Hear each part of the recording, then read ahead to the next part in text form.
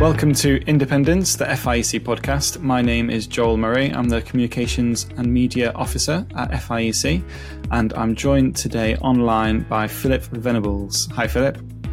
Hi, Joel. Good to be with you. Hi. Yeah, thanks for your time. You're from Feltham Evangelical Church. Can you tell us a bit about where is Feltham? Where is the church? What's the church like? Always easiest explaining that we're close to Heathrow Airport. Okay. People generally know where we are then. We are a mixed church in so many ways, mixed ethnicity, mixed ages. Privilege to be here. Church has been here many years. In fact, we're just around about this time celebrating 60 years of our present building and being on our present site. So we're acknowledging the goodness of the Lord with that. And so we have as I say, quite a mixed church in so many ways, and thankful to the Lord for bringing us here. Yeah, and what's the kind of area where the church is? What's that like? Is it families, or is it a little town, or what's the kind of area that you're serving? Well, we're in a London borough. Historically, probably going back 20 years and beyond that, it would be very much a white London suburb. That's changed radically over the last years. So very much a mixed area now with people from all over the world. A residual white community, if I use that terminology, but very much a mixed in so many different ways. Yeah. That's good. It helps. I was trying to figure out whereabouts you guys are. It says Middlesex on our website, and it's kind of within the M25. That's west right. of London-ish, something like that. Yeah, that's good. On the website for Feltham Evangelical Church, it's really encouraging to see the kind of ministries that you have listed there. So things for those who are mourning, a course for parents, a course like a marriage counselling course, just a ministry to help people to listen in. And it's really, really great to see that it's all very clear and open, that it's Bible-based as well. It's just not kind of like trying to sneak it in there or anything like that. I did notice one that in particular that was called Everyone Must Know. And we'll put a little link on the show notes. There's a really nice video. I think it's of yourself with your voice and some kind of animated wording and stuff like that, to talk about the gospel basically, and a way to send it through. Can you tell us a little bit about that kind of project? Everyone Must Know. What's that involved? That would have originated around about 5-6 years ago, with the desire that everyone in the Feltham area must know the gospel. So it was based around this leaflet, this Everyone Must Know leaflet, which gave a short, concise gospel message, seeking to be very direct. We translated that into a number of languages, and as you say, there's the video. And we had at the time when the project was really being pushed, we had a map up in the church building, which was basically our parish, if you use that terminology, wanting to cover that area with the distribution of that leaflet. And as I said, we had it translated into a number of languages. So probably it was really active around about 2018-19. We still have the leaflets available, and we're still giving away a lot of those leaflets when we go out with evangelism. Great. And has that had an impact kind of over the years? Have you been able to kind of move things on with anyone that you'd be able to reach through that? I think it's one of those things whereby it has an impact in the church. It has an impact to stir people to look outside. So some of these things are perhaps not fully tangible in outward results, but they inculcate a certain culture into the life of the church. We are an outward-looking church, that we want to develop that thinking amongst us. I'm not going to say here, Joel, I can say specifically somebody got that leaflet and somebody has come in and been converted. I'm not saying that, but I think it's more to do with the culture and getting out into Feltham and making Feltham aware that we are here and wanting to be here for God. Yeah, that's really helpful, that Jesus has called each one of us to share the gospel, and that culture is really important then. Otherwise, it can feel quite a lonely, difficult job. But as a church, that sounds really great. Yeah, and the leaflet says on the website this translated into various different languages, written down here: Hungarian, Polish, Romanian, Russian, Spanish, Korean, Urdu. There's really great to see all of those different languages for the various people as that London area becomes more and more multicultural and diverse. Leads us on to the entry that Feltham Evangelical Church has in our Pray for 100 guide. So that's kind of why we're talking today, especially. People who are watching on the screen, I've got the guide here, Pray for 100. It's 100 different initiatives at churches from FIC across the whole of Britain. And the idea is to be able to pray for one another, to get inspiration, to see what God is doing. Number 32 I've got here is Feltham Evangelical Church, Middlesex. Feltham Church, like many churches, has seen an influx of asylum seekers. They want to make sure that they make the most of this opportunity to make disciples of all nations. Pray for wisdom and plans that will further this ministry, and above all, for salvation and growing faith. So, immigration and asylum seekers is quite big. It's big news at the moment, but it's really encouraging. It's good to see that you're seeing it as an opportunity, not kind of something that's in... various kind of different opinions that people have about it. It's an opportunity for it. It reminded me, we did a couple of podcast episodes a couple of years ago with Eddie Arthur, who serves with Wycliffe Bible Translators, who's talking about world mission and that kind of great commission to go out to the ends of the earth with the gospel. And he was saying, well, the ends of the earth are coming here now. They're coming to our doorstep. So that job has kind of changed to a certain point, or maybe the perception of it has kind of changed. So, you guys have noticed the asylum seekers that are coming into the area. When did you kind of start to notice this, that the asylum seekers were arriving in Feltham? What's that look like for you on the ground? Well, it looks like a specific date, and the date is December the 9th, 2021, when I was sat down at the church building with somebody, and that evening, at around about 5 o'clock on a Thursday evening, 2 men walked in. And it was December, it was dark, and 2 Iranian men walked in, Ahsan and Mahan.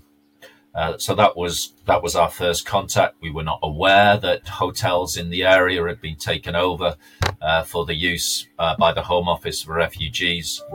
So everything really started there, Joel, with those two men. They'd been introduced to us by somebody who had an online ministry with Iranians, and everything really started there. Within a month, we had a very significant number initially of Iranians, and then from the end of December 2021, Central Americans, again, mainly people from El Salvador. And it's those two groups that we have primarily had our ministry among. The Iranian group was a significant number right at the beginning. After about 6 months, that's diminished. We do still have a contact with Iranians. In fact, one of the Iranians was baptized last month. But our main ongoing ministry has been with the Central Americans, and there's still a contingent. So if I think recently, there would still be somewhere around about 20-25 Central Americans amongst us. Wow, fantastic! How you mentioned it's an opportunity that you've seen there to make disciples of all nations. How does that kind of fit into your church vision in terms of the normal church ministry that you have at Feltham Evangelical Church? Where does that making disciples of all nations fit in, and how have this arrival of refugees changed that and been involved in that? Yeah, if I backtrack a little bit, I'll backtrack to when we came out of the first lockdown, actually, which would be when we held our first service in situ back in the building. So I'm going back to July 2020 here. And the message we had on that occasion was Matthew 28, that we're gathering to worship, and we're going out to witness. And that great calling upon the church we want to lay hold of the Great Commission calling to go and make disciples. So this ministry came to us suddenly. We had no anticipation of this ministry. It's not as if we knew the people were coming. We suddenly had, we're not a vast church. We are now around about 34 members. So we're not a vast church, and suddenly we had a very significant number of people. So what are we to do? Well, we are a gospel church. We are a Great Commission church, and so the fundamental desire is to bring the word of God to these people, to bring the gospel to these people. So it was an exciting development. So in a sense, our ministry has been two-pronged. The fundamental spiritual desire to be reaching out with the gospel, bringing the word of God, to seeing people established through the word in Christ. And alongside that is the very practical ministry of helping them, of seeking to support them in a beautiful kind of way in the life of the church. My interests would be primarily seeking to get the word of God into their lives as much as we could. But there are others in the church who've had a real interest in helping them practically. And one sister in the church in particular has, in her work situation, is connected with helping people in need, particularly from a refugee kind of background. And her heart is very much for that. So it's been a beautiful way in which things have melded together in the life of the church.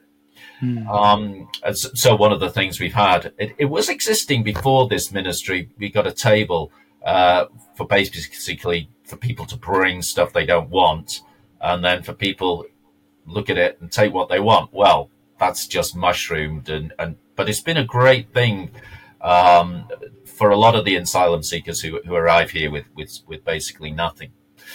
So if I pick up the situation and break in, Joel, if you want to, as regards to any specifics here, but with regard to the ministry, as I mentioned, there's two different groups, and the particular thing that matters, I think, perhaps from our discussion, is that the Iranian group came, I think we pretty well, not exactly everyone, but the vast majority of them came because they were making some Christian profession. And therefore, Iran being what it is, and there were a lot of stories of, attending house groups. The police became aware of them, and there was a raid, and they fled. That's something in the story, and somehow ended up in the UK. But the Central American, very different. Their background is the gangs, extortion, intimidation. If you don't pay, we'll start shooting your family, kind of thing. So they fled from that. So there's two distinct, we might say, spiritual backgrounds. So with regard to the Iranians, we tried to start going. As seizing the opportunity. One of the issues here is suddenly you've got people with time on their hands. Now, I feel generally we're ministering in our situation here, and people haven't got a lot of time on their hands. Yeah. Suddenly you've got people with time on their hands, and you think, opportunity. So we started a Bible study with the Iranians, first of all. Started going through Mark's Gospel. Happily, pretty well always, although I did not recruit a translator amongst them, pretty well always there was somebody there when we were doing these studies, which were in early 2022 through to the middle of 2022. There was always somebody there who could translate to a degree. Obviously, you trusted that they were translating reasonably what I was saying. Yeah. So that was one ministry. We'd have a lot of them coming on a Sunday morning. I'm a bit wary of overstating these things because the numbers were pretty big at one time. For our little enterprise, we talk about perhaps 40 Iranian men there sometimes. And how did we adapt to that? One thing I would say at this point, Joe, I am not speaking into this situation as an expert. I'm speaking into this situation as many sort of we're working it out as we go kind of thing. Yeah, sure.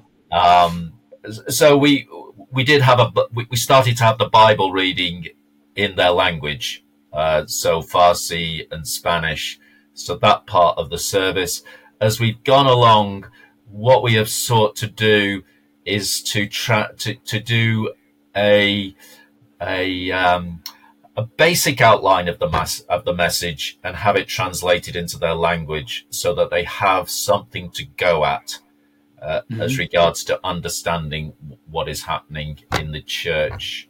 We've done some specific things for them, particularly that was the beginning of last year, around about March time, where we had a meal. We celebrated Iranian New Year, gave them the opportunity to do that, and had somebody come in who would actually preach in their own language. We had that both for the Iranian group and the Spanish-speaking group. So those are some of the things we've sought to work with. Particularly with the Spanish ongoingly, we've given them opportunity to have the building so that they can cook some of their food, and there's a sense in which they've really appreciated that. Yeah, it's really remarkable that it's something that's just not planned whatsoever. Maybe 5-6 years ago, before lockdown times, this might not have necessarily been a thought of or a plan into the future, and it's just appeared, hasn't it? And you've kind of tried to figure out what the Lord has brought to your doorstep. Yeah, and I think really wanted to be aware that the Lord has trusted us with this. We've got to rise up. And overall, very pleased with how the church has risen up. It's certainly not without its challenges, like our bring and share meals, for example. Suddenly, you got a vast number of people there. That's just one. That's just one example. But really conscious, feeling the Lord has given us this ministry. We've got to rise up and we've got to seek to respond to this opportunity. It's no good as saying, well, Lord, we wish you brought us some. We're here for you, but actually we wish you'd brought some other people. These are the people the Lord has brought us. Yeah, that's really great. And I suppose there may be some people as well who are at different churches who are thinking about, they might have similar asylum seekers that have moved in, whether it's a hotel or something maybe smaller. We've heard about other stories from other churches in different places around the country that had exactly that. And I suppose it can be quite a intimidating, overwhelming experience. Oh my goodness, how are we going to be able to manage? How can we reach these people that we want to do so? And something just as simple as having a Bible reading by a Spanish speaker or a Farsi speaker, I think is really good, just to be able to draw people in, to help them feel like they're welcome, that they're part of the church, and that this message is for them as well. I think that's really nice. I think just picking up that, Joel, it just, for us, it was the significant numbers. One thing we did, just as at the beginning, even in respect to some of the practicalities, like taking the Lord's Supper, we basically said right at the beginning, because we couldn't really work out where everybody is at. En masse, we just basically said to everybody, don't take up the Lord's Supper. We said to all of them. Now, whether that was the best thing to do, but that's what we said right at the beginning. Yeah, it's good. It's good as well to be open and honest about expectations in that sense, I suppose, as well. Yeah. It's great to hear that some of those Iranians were actually coming to the church of their own accord in the first instance, and some have come to be baptized. Can you tell us any more kind of encouragements like that? Yeah. With the Iranians, that ministry really in the first 6 months, primarily of last year, we baptized. In the end, we baptized 12 of them at the end of May last year. Wow. May 29th, we baptized 12 of the Iranians, and as I say, we mentioned baptized a further sister last month. That was a voyage in the life of the church, because you're having to work out. You hear stories, they're just here to get some, that they're using the Christian label to get status in the country. Right. Sure. And you've got to be aware that they're not just, spinning a yarn to get access into some of the privileges, like being baptized. So there was something to work out in the life of the church, different streams in the life of the church. Some people saying, "Oh, we got to be very wary," and others saying, "Well, they've come here as Christians, they've been through so much. Well, we must baptize them." Those are working through those kind of issues. In the end, we baptized 12 of them. As far as I'm aware.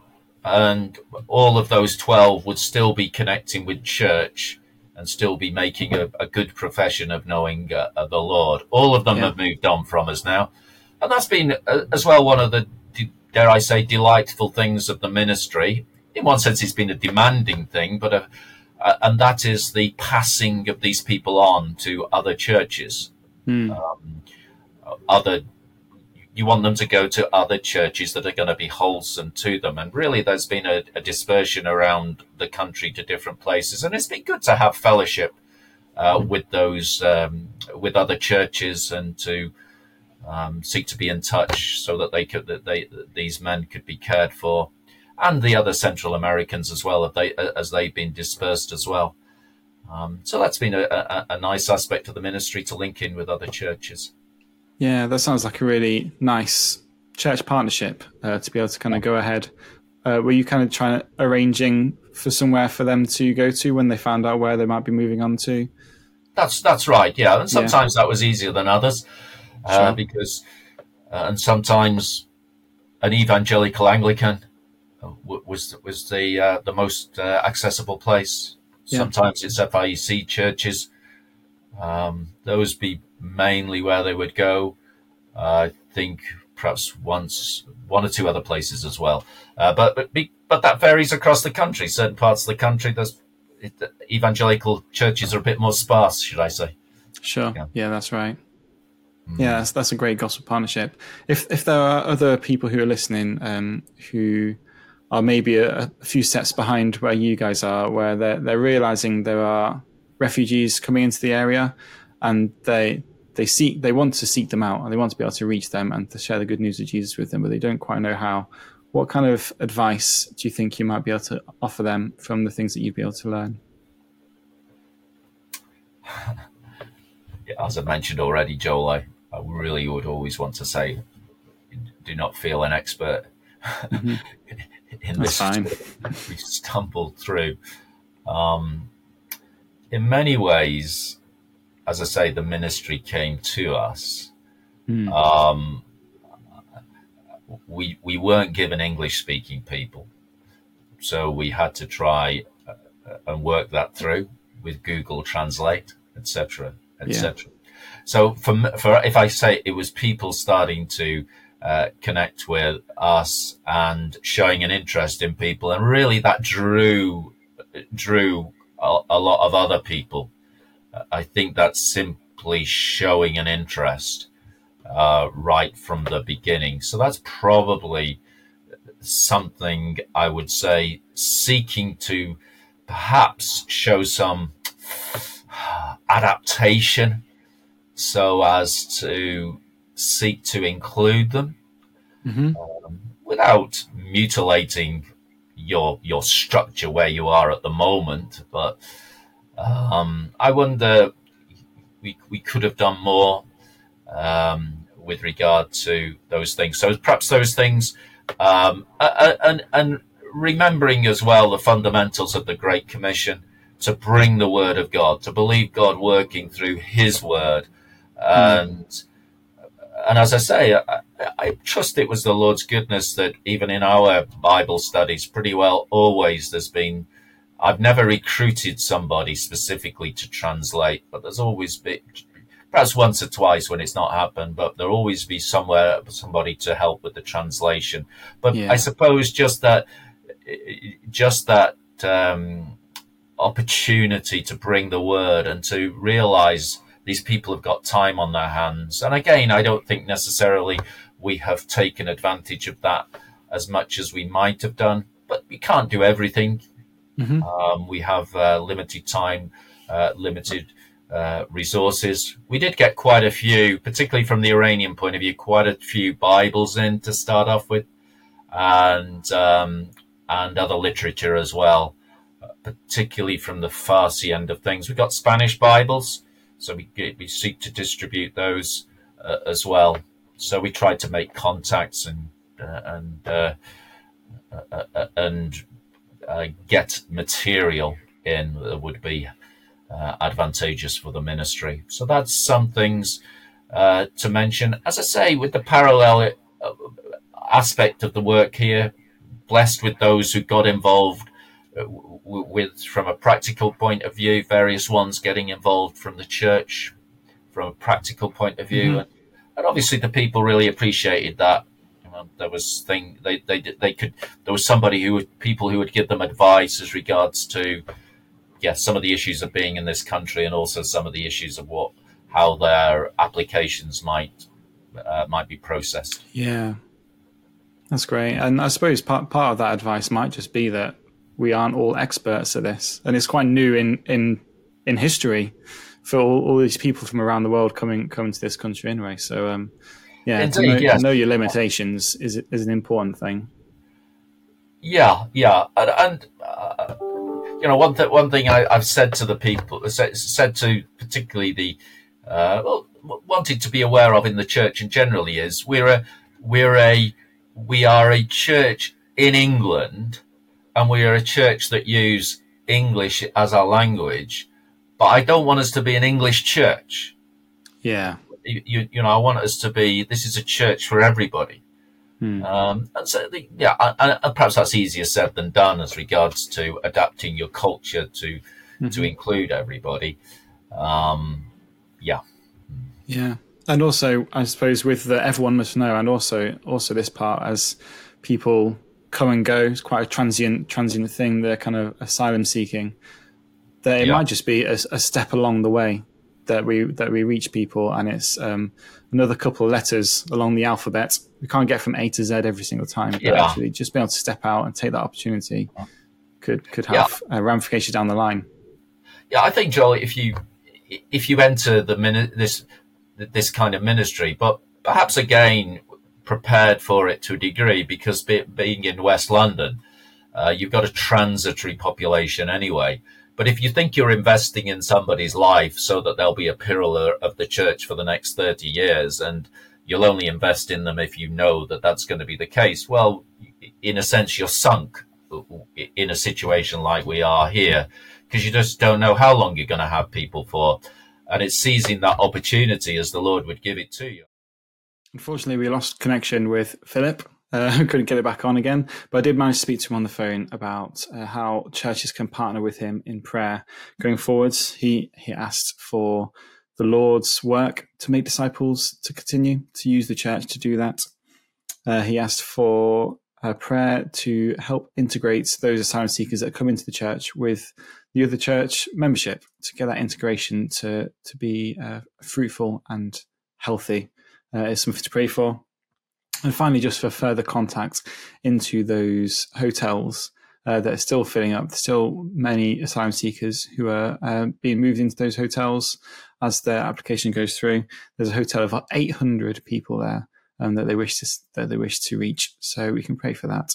Let me pray for Feltham Evangelical Church right now. Father God, we thank you for bringing all of these people to the doorstep of Feltham Evangelical Church from Iran, from El Salvador, from other places around the world. We praise you for your wisdom in bringing the ends of the earth to the UK in situations like this. And we thank you for Feltham Evangelical Church and how they've stepped up to take that opportunity to serve those people, to share with them the good news of Jesus. We praise you for those who've come into the church fellowship, who've professed faith, who've been baptized.